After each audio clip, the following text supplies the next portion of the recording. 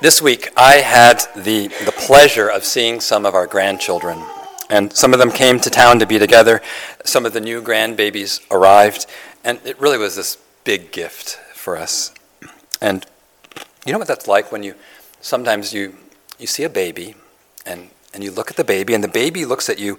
Sometimes the infant smiles at you. The baby sees you, smiles at you, and sometimes the baby breaks out with this big, big smile. And you marvel because you are beholding infant joy. And in you, that child's joy, it sparks joy in you as well. And you can't even help yourself. You start to smile also. There's another, that's joy when an infant sometimes sees you. And that's wonderful.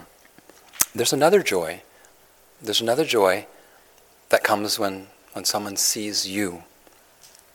We're told that when your days on this earth are finished, and we all will come to the end of our lives, when your days on this earth are finished and you, believer, when you arrive in heaven, your Father will receive you with joy. Your arrival will make him joyful. He will rejoice to see you. Think of the words. Enter into the joy of your master. Heaven is a place of joy. Joy for the Lord about you. He'll be saying, you made it. You finally got here. And there'll be joy in you in just being with the Lord. And on that day, no matter how much ridicule people dumped on you during your life,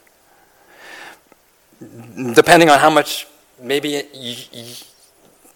your own inner voice, however much constant criticism your inner voice was always dumping on you. Maybe for you, you're wondering, you hear this and you're thinking, how could God be glad to see me when I arrive? How could my arrival bring him joy? At this table, we remember that Jesus made us to be favored guests at God's home.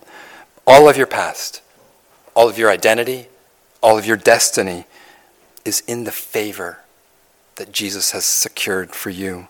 The pleasure of God for Christ is the pleasure of God for you, if you believe, if you are in Christ. And so in this meal we take bread. Jesus loved you so much that he fully identified with you. And in this meal we take wine. Jesus loved you so much that he died for you. And so when you take this supper, you remember, Jesus removed my past, Jesus set my future, and Jesus is my present. To live as Christ. To live as Christ. And so Jesus arranged this new Passover meal, and he says, do this in remembrance of me, and I will spiritually feed you as you do it. So if you've come to know God the Father through Christ the Son, and the Holy Spirit has done this work that we've been talking about in your heart, come, take this supper.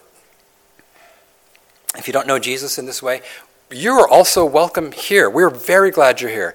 We invite you to watch what's going on. This could be a time for you to send up your questions to God, but you don't want to take this supper. The supper is only for people that have entered a covenant with God through Christ.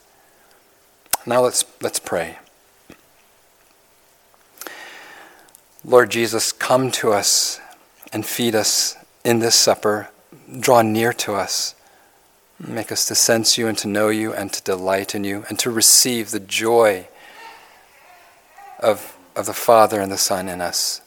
We ask in Jesus' name. Amen.